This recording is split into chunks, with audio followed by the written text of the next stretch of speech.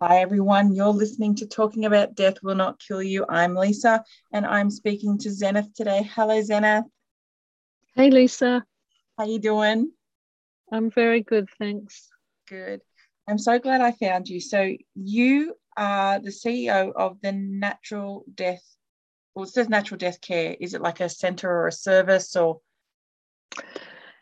Yeah, well, we're a small charity and we are concentrating now on giving advice and guidance and education to people who ask. So we're very much responding to people's needs.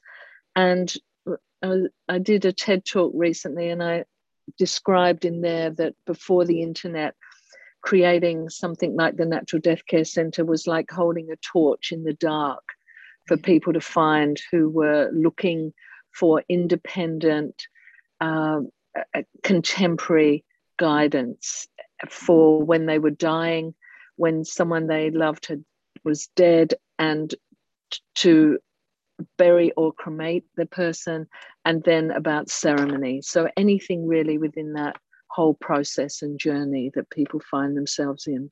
Okay, so the people that mostly approach you, do you find that they are people taking charge of their own death, or is it a mixture of everything?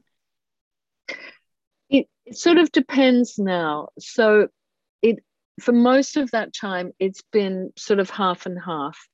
Well, actually, it's been thirds. So it's people who are dying, Mm-hmm. families who are responding to their someone in their family dying, or it's people dealing with a sudden death through Right. whatever set of circumstances that is. Okay. And now, people that are dying, I mean, I know that in not every single state in Australia has assisted dying right now. My state, or our state, because you're in Byron Bay, New South Wales, Mm. we're bloody behind on this eight ball, and it angers me to no end. But if you were if you were having, say, contact someone who did have the options, are you able to assist them in that sort of regard? I'm not able to assist them in a medical sense or Yeah. with that process, but I would certainly, which I have already done over the years with people, talk to them about the the practicality of how that will be for others Yeah. and the emotional journey that they may find themselves in, and how they want to approach that and what they can do about talking to people about how that's going to be for them and why, and to get everyone to, on board so that people can move together, so that the experience is the best it can be for everyone. And the aftermath of that, the bereavement for the people left behind, is the healthiest and the best it can be. Right. So, in the services that you would offer to someone, would it be you refer them to counselling, or would it be counselling? How does that work? Most people don't need counselling. If they're looking for a counsellor, they go to a counsellor. But Right. what I find is most people just want a bearing. They Yeah. want to know that what they're feeling is within the bounds of normal, whatever normal Yes. might be. Yeah. And they also, I suppose, people are drawn to me because now it's very easy to see me online speaking somewhere or listen to a podcast like this. Mhm. Um, and I suppose people connect to me because I'm very real, but I'm also able to hold it all. So the terrible and the beautiful. And I think that that is something that a lot of people are attracted to, because a lot of people are very trying to fix it, trying to make it better. They can be patronizing or pitying, Yes. and that's generally not. I'm in the mystery of it, but Hmm. I'm doing really for others what I would want someone to do for me if I was in the situation that they were in. And how did you come about starting all this? So I was a regular person. I had a day job. I was You the still are a coordinator. regular person. Well, I don't know. Death has really polished me into something after 25 years on that coal face. Wow. And, you know, seeing the courage and capacity of people dying and their families accompanying them.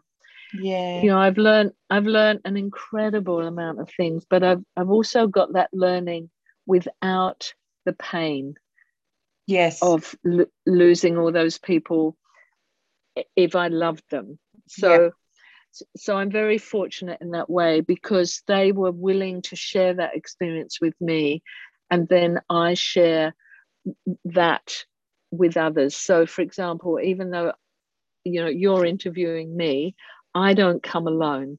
I bring all of those people and their experience and their courage with me into this interview. So I'm like the last one standing. Yes. But I'm it's bigger than me, because I'm a body of their experience, and I bring, and so it's a very you know, it's been an incredible journey. So I wouldn't say I was a regular person anymore. I'm probably, you know, I'm a very fortunate person to have been able to become so familiar with death and dying and loss and bereavement and tragedy without having to have the emotional suffering that usually accompanies that experience. You've got that vision and that clear mind that enables you to see different things. So how did you start? So a friend of mine died suddenly one morning in the garden. She had an aneurysm, and she got her family called the ambulance. They tried to resuscitate her. She had died. They took her to the hospital. I went to visit her husband that morning because they rang to tell me. She was sort of my best friend at that time. And I went with her husband to the hospital, to the morgue, for him to identify her. And while I was there, I had this incredible experience of feeling her spirit leave her body, which I have never had since. And I wouldn't say I was someone who you know, dabbles in those fields of energy or spirit or anything like that. I'm much more pragmatic, much more grounded. But it clearly was an experience, and I've know now that life often offers me things once, and so I've become very present in my professional life and my personal life, because I only get those experiences once. And that's what happened. And as we walked out, I said to her husband, you know, we could do this ourselves. I'm sure it's easy to work out how to bury your own dead and not have to give her to strangers. And so I did. I went on the way home. I called into a funeral director. I explained the situation, and he was incredibly generous and gave me all the information, explained the paperwork, gave me a trolley, and also offered to accompany us in that journey, to not interfere, but to accompany us in case we ran into trouble, which we did not. But we dealt with the hospital, we dealt with the coroner, we took her home, we washed and dressed her body, we delivered her to the crematorium, we did a ceremony, and we pushed her into the cremator ourselves. And that care of her body all happened on my 37th birthday. And so it was the beginning of a journey that really had a life of its own. But so when life offers you something, you know, when it invites you into the profound, then it's really great not to miss that moment and to say yes and see what it offers. So why was that? Why did you guys have that choice of choosing that path and looking after her yourselves and not going through a funeral director and all that stuff? Everyone has that choice. Everyone. And so, but because I had a legal background, and I also love to mess with the system of, you know, whatever, not comply quietly, is it just it didn't make sense to me that we would give her someone we loved and cared for, that we would hand her over to strangers and then turn up 3 days later with her body in a box. That just wasn't making any sense to me. And I knew that we had the capacity within our own group of friends to take that on ourselves. And so I've done that for many people now, but I'm also teaching that information, how to do it. And within New South Wales, it's very simple. Really? And yeah, really, because for example, you can keep a body at home in New South Wales for up to 5 days legally, as long as you keep it cold and it doesn't deteriorate and you are looking after it properly. You can complete the paperwork involved with burial or cremation. Right. And that's New South Wales Health Department paperwork, but you can actually do it in most states. Right. And so what my work was about in those first few years was about teaching people what their options were, for them to be able to consider those options and then make a choice that was the right choice for them. So for many people that involved doing it all yourself, but for others it involved engaging a funeral director but not being on that conveyor belt. Yes. That they sometimes put you on. So they said, no, we want to wash and dress that body ourselves. We want you to do the paperwork. We want you to store it, or we want you to bring it home. We want to have an overnight vigil. We want to drive that body in our own car to the ceremony. We want to have a ceremony in the park. And then we want to drive them to the grave or to the cremator. And we want your guidance to support us to do what we want. Wow. And then, but it became very clear very quickly that the more people the more they knew what their options were, the more they would be involved. And the more involved they were, the better the outcome. So they couldn't change the circumstances of the death. But when they looked back, they said, wow, it's a shame that so-and-so died. But wow, we really took charge of that, or we really had a great funeral for them. And so their very last memory was something sustaining rather than something disempowering or debilitating. It wasn't insult to injury, which many people listening will probably have had a funeral where it was already terrible that the person died, often in sudden circumstances or someone young. Yeah. And then the funeral, not so much now, but in the past, was appalling and not suited to them or to the people attending at all. Yeah. But fortunately, in the last 25 years, there's been an incredible revolution with people like me and many others reclaiming death back into our own hands and ceremony away from the clergy of any description, just like marriage, just like birth.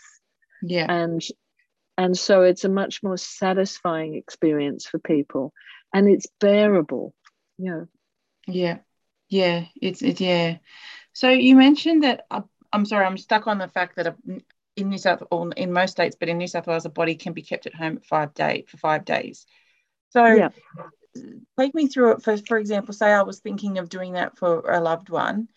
It says that the body has to be kept cold, but I imagine not fridge cold. It would, like an air-conditioned room. Would that be a suitable thing? No, that would not. Okay. So a lot of people wouldn't have the facilities to keep a body cold in their home. No, that's right. But so what we did, the Natural Death Care Centre, about 12 years ago, we imported a cold plate from Holland, which is a stainless steel refrigerated plate that you plug in to an ordinary electric socket. Yeah. And you put that between the person and the surface that you've got them on. So often sometimes it's the floor, but sometimes it's the bed. Right. More often than not, it's in the bed. Yeah. And so that keeps the torso, where the organs are, cold. And it's not freezing, but it's not far off it. It's about Right. 3 degrees, so that there is no deterioration in the body. And this is particularly important if you have a body of a person who has died from a disease like a cancer that Yes. has been eating them away on the inside, or if you have a tumor, something like that, because that will continue to deteriorate in the Yes. warm.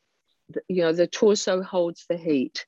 So Yes. we all know, because we've all seen dead animals on the side of the road, and we all know what happens and how that body is combusted by its own internal heat as well as external heat.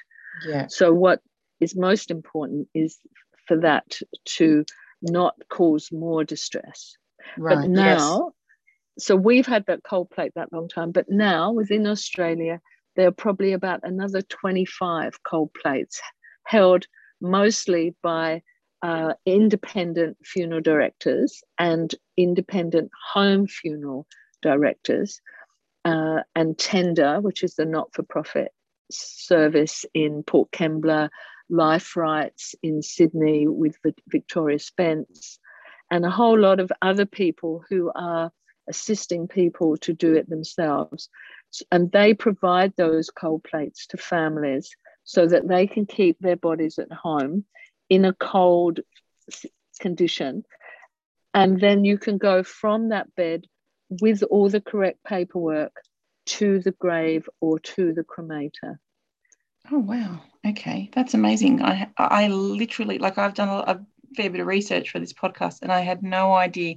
Like, I've heard of natural burials where, the coffin would be something that would be natural, but never a home sort of funeral, and having Yeah. that. I imagine, because I've heard, I mean, I don't know if they're myths or truths about, what happens to the human body after it starts to not decompose, but once it's dead. Um, is that manageable? It's not traumatic for people to worry about, things leaking, all that stuff Well, happening. you have to deal with the set of circumstances that you've got. And so Yeah. there isn't one size fits all. Yes. So, for example, if someone dies suddenly, they're in good health, and they die suddenly from an accident or from a heart attack, something like that, then that body will have to be investigated to find out what the cause of death was. And that body will have to go to the coroner Yeah. Have an for that autopsy. cause of death to be determined. Yeah. Sometimes there isn't an autopsy. Sometimes they will glean the information. Like if someone's got a heart condition, and it's the state of the body indicates that it's been a heart attack, Yeah. and there's no suspicion of foul play, then they may not need to have an autopsy, because the coroner will certify that death from something like that. Or there may be toxicology, Right. if someone's been gassed or something else like that. And then that body eventually gets released back, usually to a funeral director, but it can be released back to the family. And then you would proceed to look after it properly. Okay, so that's sudden death. But then you've got expected death, which is much more, people are much more prepared for that. So if someone has been dying at home or in hospital from a disease that has been causing that body to die and the organs to fail or to deteriorate, or the bones or the blood to deteriorate, then you have to deal with what you've got. And so that body would generally, sometimes is skin and bone, but sometimes it's on steroids and it's very large.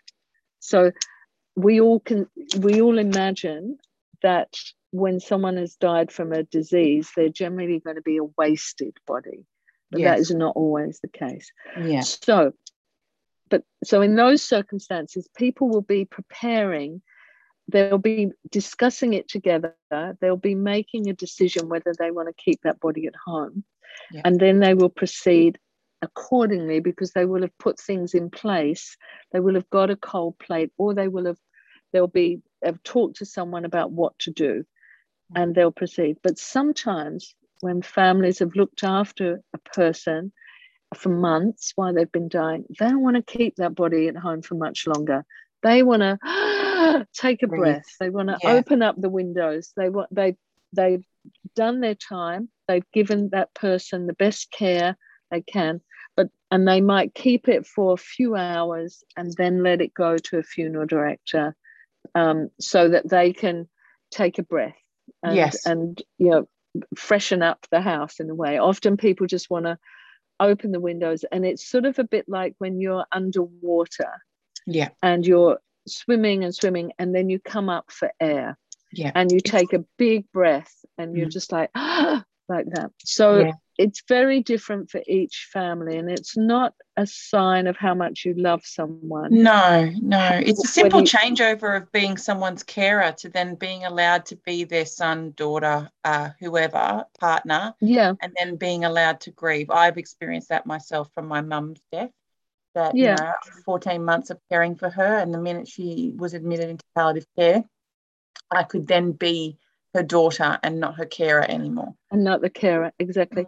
And so if you've done that for a long period of time or a short, intense period of time, you have to decide if you want to be someone who wants to then keep going with that continuity of care for that person's body, which they might have said they want, but sometimes the family are exhausted and incapable of giving that.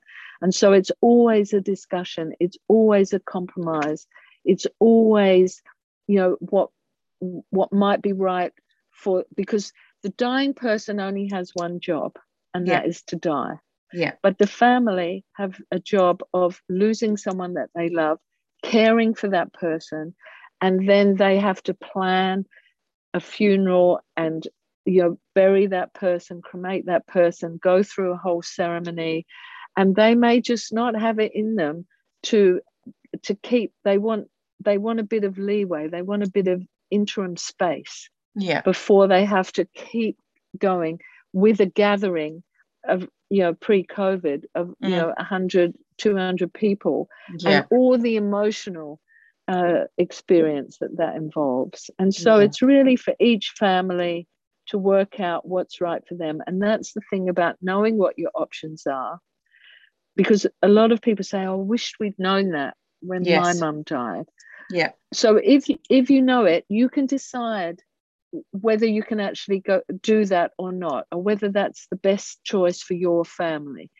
Because dying at home, as exactly what you've said, that you can care for someone, but sometimes the best place for them to die is in hospital, not at home. So that exactly what you said, so that family can be family members rather than carers. Yes. And not everyone's got the space and the equipment and the knowledge. Like I honestly, I had no idea that. I knew that there was probably a way around keeping my mum home so that she could die at home, but that information probably wasn't readily available for me or provided to me by the hospital. I didn't know where to look, and I realised when once she went into palliative care, she was on a special pressurised bed to make sure she didn't develop any bed sores. Like there's a lot of equipment involved in having someone at home. So, that's sometimes it's just not possible. And 24/7 medical care available, which is usually a great relief to family, that they're not having to, should they ring an ambulance, should they do, should they give more? Someone else is making those decisions, and that someone experienced is making those decisions. Yes. Yeah. So it is possible to have someone at home if illness is involved. So say, for example, someone who's battled with cancer, had chemotherapy, there is ways of doing that at home. Yeah, totally. I mean, people have been dying at home forever, and they continue to do that. But now you get to be supported by community health, palliative care outreach. You've got social workers. You've got a range of services that are available. Sometimes now people have the NDIS, and they can, employ masseurs. They can employ carers. They can get wheeled out. It's an incredible time to die but it's also a terrible time to die right now Yes. because of the COVID restrictions. Yes. So and my main thing was like the actual having the person at home after they've passed away. So is it much more complicated when sickness is involved for the loved ones to deal with? No, I mean, no, sometimes I suppose the simplest thing is that while they're alive, you are generally keeping them warm, Mm-hmm. right? You're keeping their feet warm because the blood's not flowing to their extremities. Sometimes, their hands and feet are very cold and there's skin and bones, so they've got no body heat. And you just want to keep them warm and snuggly, and that's your way of caring. But once the body dies, then you need to reverse that and keep it cool, not immediately like bang, but you need to, especially if their torso is affected by a disease and the organs are going to keep their body heat. Yes. So you start to, you're starting to take off those covers, and you're starting to make the room a bit cooler if it's a hot day. Yeah. So it's sort of common sense in a way, but you won't just find yourself in that situation because you will have been supported by palliative care nurses or community health nurses, and they will be giving you guidance in what you need to do if you want to keep that body for a few hours. If you want to keep it for longer, then you need to be prepared for that with a cold plate or dry ice or wet ice or whatever. Right. I mean, if you live in Tasmania and it's cold, you could just open up all the windows and that would be a help. But if you're in in Queensland in the heat or New South Wales on a hot day, you need to be appropriate with that. Okay. So I'm assuming that I was never made aware from any medical people that this is a possibility. I mean, this is a long time ago, so I don't know if this is a relatively new thing. But no, it's an old thing. It's an old thing. So they're wouldn't be obviously they're not going to be the ones that tell you that these options are available. You need to either, again, I'm finding this a common theme, that you either need to ask the questions or have this knowledge under your belt. Like, it wouldn't occur to me to even ask that I would like to, keep my loved one home with me, be able to dress them, get them ready for their funeral. I might want that, but I don't even know if that's a possibility. It would never be suggested otherwise, I don't think. Well, some nurses will give you that guidance because they're aware of it. Mm-hmm. Some won't, but it's a bit like sometimes, when you go to a restaurant and the waiter just goes that little bit extra to tell you something, and you know how you feel, you say, oh, thanks for that, thanks for taking that extra bit of time, because that piece of information can make a massive difference to your experience. Mm-hmm. And so, but now more and more people like you are doing podcasts, and even if it's not a death related podcast, it might be about a general thing. Mm-hmm. I mean, I spend a lot of time talking to people like you, sharing that information, putting it out there, telling people to look on the internet to find someone who's close to them. There are lots of death doulas, there are lots of death walkers, there are people who are very death aware about the services that are available in your areas. Celebrants who are also people who work beforehand and can share lots and lots of information, because once you know something, you can't not know it. Yeah. So, for example, now you're going to be like, wow, what do I do with that? You're going to be telling everybody if it arises in a conversation. And, if any of your friends. Yep. Yeah. And it's up. So, but you can see what I mean then. Once you know what your options are, you can consider them and make an informed decision about what's right for you. And it might mean that you don't do it all yourselves, but you keep that body at home. You rent a cold plate off someone in your area. You might keep them for 24 hours. You might just relax into that loss. You see very clearly that that body is empty, that spark, that spirit, that soul, that essence or consciousness, whatever you call it, has clearly left the body. And that is very helpful for families to see that whatever it was that made that person who they were is gone. And what you've got is an empty body. And you are very familiar with that body because you've loved it. It might have birthed you. You might have made love to it. If it's your partner, you might have birthed it. If it's your child. Yeah. And so you really want to be able to let that body go, feeling that the life force that was that person that you loved is also gone. Yeah. Yeah. And that can make a massive difference to people's bereavement. Yes. Yeah. I mean, usually that in a normal circumstance, that not normal, but in an average circumstance, that happens at a funeral, whether they have a viewing or at some point in the funeral, that's for them their time to realize that person's not there anymore, and the loss is easier.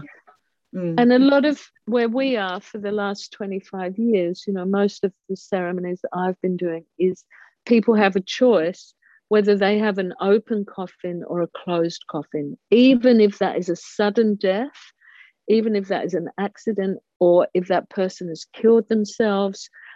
The families will often choose to have an open coffin.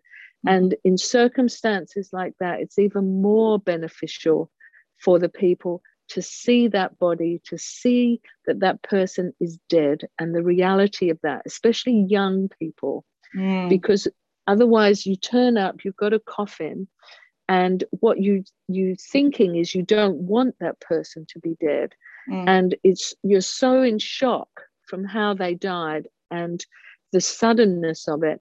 So sometimes at the funeral, you're not even really processing anything.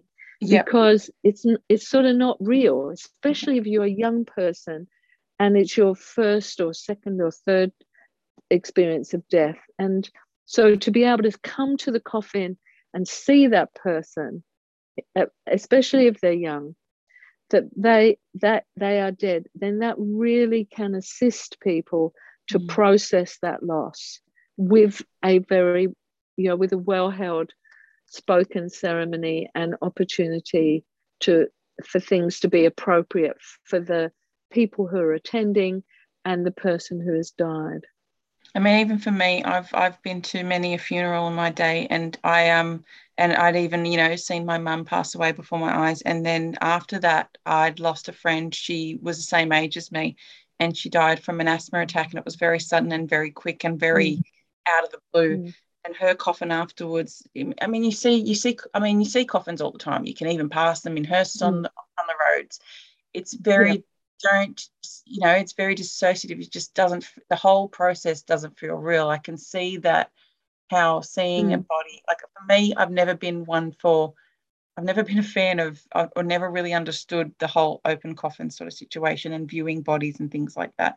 But now I see value in it, in the fact that I see differences in those sort of losses. It's almost like I never got to see her. So one minute I saw her and she was fine, and the next minute I'm at her funeral. It's quite, almost dissociative. Yeah. So what I would say, which I think might be helpful for people, is that for every death there's an equation. So it's who the person is, how they live, and how they die. That's one part. The other part is who you are, your relationship to them, and your familiarity to death will give you a response. And that response will be different every time, because the person and how they die is different every time. And so you can think, oh, I'm getting good at this. I'm managing my emotions. I'm crying, but I feel okay. And then, which is how you might have felt about your mum. You might have been sad, but she was your mum. She'd lived a long life, and she had a disease, and you were preparing for that. And you were okay. You were all the things you were. And then exactly what you're saying. Your friend, she's younger. It's a sudden death. That's a pretty tragic death. An asthma attack. That's like fuck. And so to be able to then see her and be able to communicate to her quietly in your own mind and heart, to be able to look at her body and say, oh, so and so, you know, there you are, gosh, you know, and you're having this silent communication. It's a bit like how I was with my friend when she died from the aneurysm. It's very similar to an asthma attack. And I stood in that morgue with her body and was having this whole silent conversation, like, God, I can't believe you're dead. You know, I'd never seen a dead body till I'd seen her. And I was able to have a conversation with myself, but through being exposed to her dead body, that was very helpful to me in dealing with that sudden and shocking experience of her death, because I loved her like a sister, you know, like a best friend. And it's very different then to someone, you know, who's dying. Yes. So I noticed on your website that you have services. So you have death walker training. What is that, like an end-of-life doula? It's much more than that. So for many years when I was doing this work, which I didn't have a calling, people just invited me to come and talk to them while they were dying, or to be the celebrant for the funeral, or to come and speak publicly about how to do it yourself or what was available. And so I really learned that whole spectrum, from being with people when they're well, dying, when they're dead, and what to do with the dead body, organizing a ceremony, organizing a disposal, a burial or cremation, and then seeing them in their bereavement, because we're a community. So I would see them, you know, at the supermarket, I would see them at parties, I would continually be engaging with people who I had worked with around someone's death. And so what I decided was exactly what you're saying. I didn't know that was an option. Eventually, I decided that I would offer a 3-day workshop with all the information, but also the subtlety of what's involved and what the considerations are about, you know, dealing with dying, with sudden death, with knowing what your legal rights are, what your social rights are, what you can do and what you can't do. And so it was always my dream that there would be someone within each community that held that body of knowledge. Just like in previous times, someone always held the birth knowledge. There was always a midwife. And then there was always someone who would wash and dress the dead body and assist the family and guide them and accompany them in that loss. And so I've never used the word doula to describe my work or what I do, because I feel that I'm accompanying that person. I'm walking with them, and I'm also walking with the family. And so, but they have to do the work. Because it's their loss, it's their life, it's their death, and they own that. And so I'm assisting and responding to them with everything that I can offer them, but I don't do it for them. They do it. And so it's sort of, I don't know, I've just never, the word doula has never sat well with me. And when I first started, that word wasn't even in anybody's language, that people tried to say, oh, you're a midwife to the dying. And I would sort of say, no, not really, because the midwife doesn't deliver the baby. The mother delivers the baby. And so the dying person is dying. The family are accompanying them, and I am accompanying all of them. I'm guiding them through. But I don't know what it's like to die. And I know what it's like to accompany someone who's dying that you love. And so I'm just bringing an extra body of knowledge and experience and familiarity and information to those experiences for those people. That's awesome. And I noticed too there was a ceremony masterclass. So that's for people to, I would say, like preside over funerals. Is that right? So in the Death Walker training, there is a module which is enough for people who want to create a meaningful and appropriate ceremony for someone. And so celebrants sometimes come to get the whole process.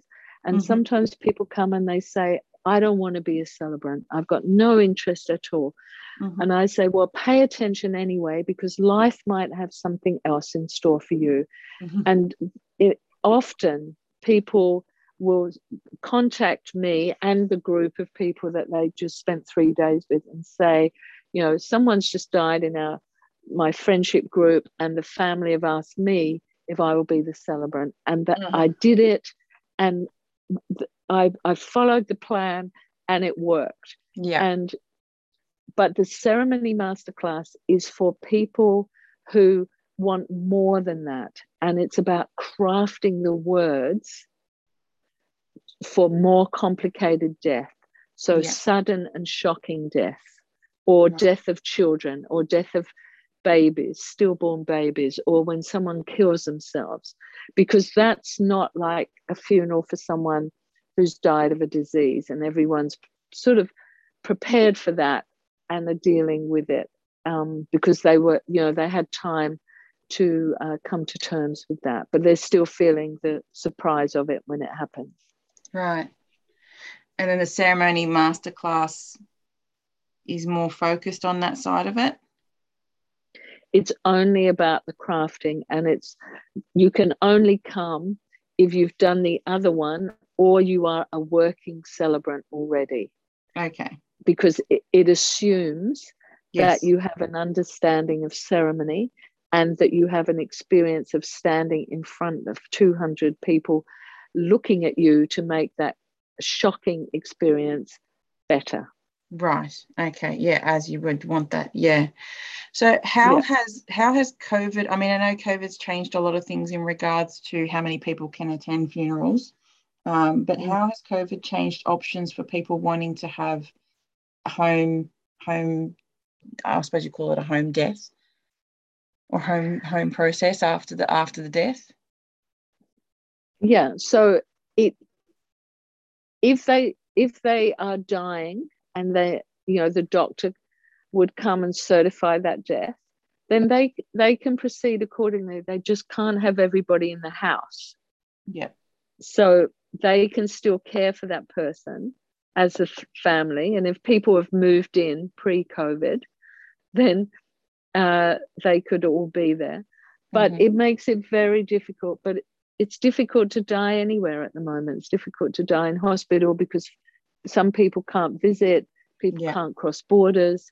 So, you know, Zoom is an incredible gift to everybody at the moment because people can also film it on their cameras. And so people who are in different states or overseas can be present. And because we've become so familiar with Zoom, filming someone who's dying so that other people can share that experience doesn't seem so weird as it might have once. Yeah. Because, you know, we're understanding that the quality of that experience for people has to be the best it can be in the circumstances that they're dealing with. So whatever they can do to make that experience better for people, and if that includes filming someone on a mobile phone while they're comatose in bed or struggling, that gives people a reality check of the situation rather than just getting a phone call and saying, oh, they died. We all know that experience, and it's shocking. And we would all rather be prepared. And even though sometimes it's challenging or it's heartbreaking or it's hard, that's what life offers us. It offers us those experiences to grow. And they're, we know that everyone we love is going to die. Some will die before us and some will die after us. But it's some sort of magic trick that we play on ourselves that it's not going to happen. So the sooner we start to really be able to sit with that and prepare in advance, like to grow a muscle that says, wow, I might get a phone call one day that any of my siblings or my partner all my children might have died. How is that going to be for me? Whew, people go. But the more you let that possibility in, it's a bit like first aid. You know, you learn CPR, you hope you never have to use it.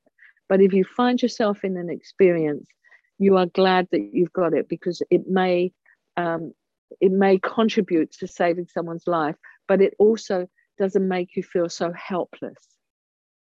Yeah. And so having a knowledge of the fact, or the capacity to hold that someone you love will die, and they may die suddenly, then that's, you know, it can sustain you when you're in a challenging moment. I assume that, I don't know if you probably encountered it as yet, but if someone was to pass away from COVID, that, you know, the options of being at home would probably not be possible. I think because of the whole set of circumstances at the moment, it's trickier to bring the body home, and most people are opting for a ceremony or a direct disposal where someone goes straight to the cremator and they think they'll do a ceremony later. But yeah, I think it would be worth speaking to a funeral director, a friendly, probably an independent funeral director. Yeah. To find out what the legal requirements are at the moment. Yeah. Because they may have a direction that they are not allowed to do that. Yes, and then you're stuck. Yeah, finish. And I have heard from a previous guest who she works with council and runs a couple of cemeteries, and she's advised me that unfortunately now they can't, apparently they can't embalm bodies of anyone who's passed away with COVID. It's not.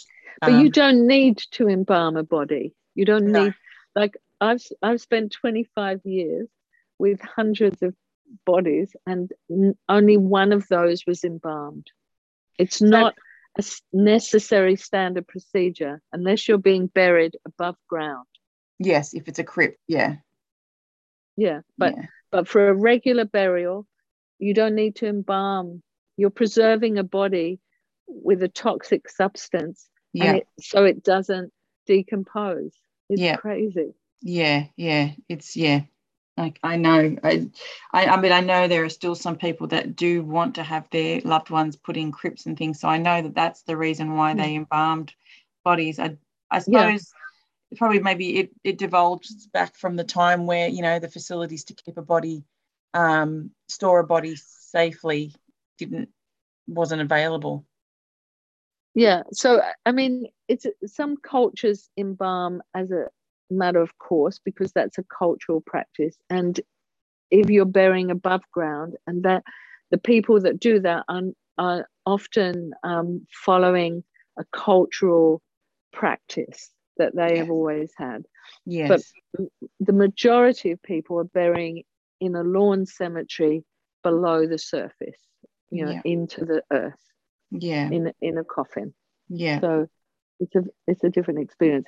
But yes, at the moment, everything's up in the air, and things that you could normally do, you might not be doing. But I have friends who are working in the funeral industry, and they are still allowing the family to keep the body at home for the period of time that they want to, as long as it's cared for kept in a cold condition. Okay. Oh, it's good to know.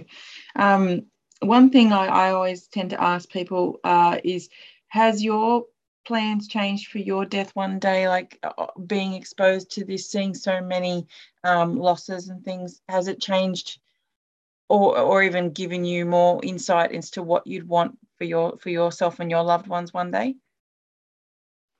I don't care. I really don't care. That seems to be the common, it's funny, that seems to be the common theme when I ask that question of people. They just don't care. Do whatever you want. I'm going to be gone. It's just all. Exactly. And for me, it's about living the best life I can live. It's about being prepared to die.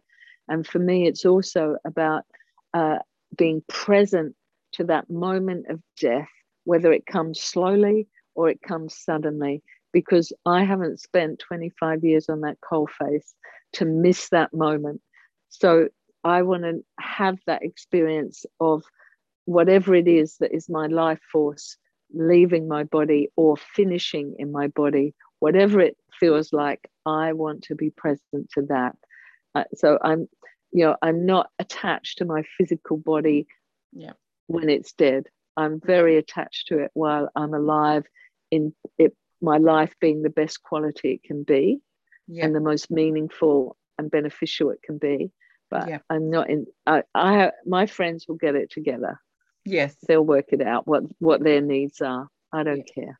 Yeah, that's right. It is pretty much based on what, I mean, everyone can have wishes for certain things, but really it comes down to it's what those people that have survived you want to, how they want to remember you and how they want to honor you. Yeah, and some people have very strong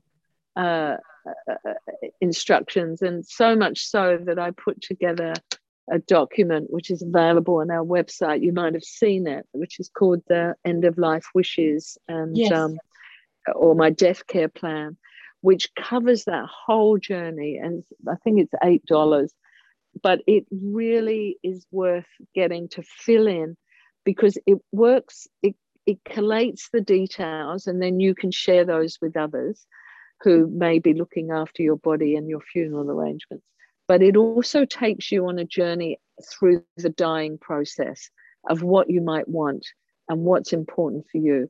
And again, it's about knowing what your options are and considering them, sharing them with others, and making decisions that are right for you and for them. Awesome. Well, I'll be attaching links to the podcast description so people can visit your website as well as your Facebook page. And I like to thank you very much for your time today. I really appreciate it. It's been lovely talking to you. Is there anything you wanted to mention that I may not have asked? Did I do a good job? There's only so much you can fit in an hour, but you've done, it's been great. I thought it's been packed full of information. Awesome. Oh, I know what I would say. What? I would say that dying is really an inside job. And the more you prepare for that on the inside, rather than funeral arrangements, the better that is going to be for you and for the people that love you. That's beautifully said. I really do like that. Thank you so much for your time, Zenith. I really do appreciate it. You're welcome. Thank you. Thanks.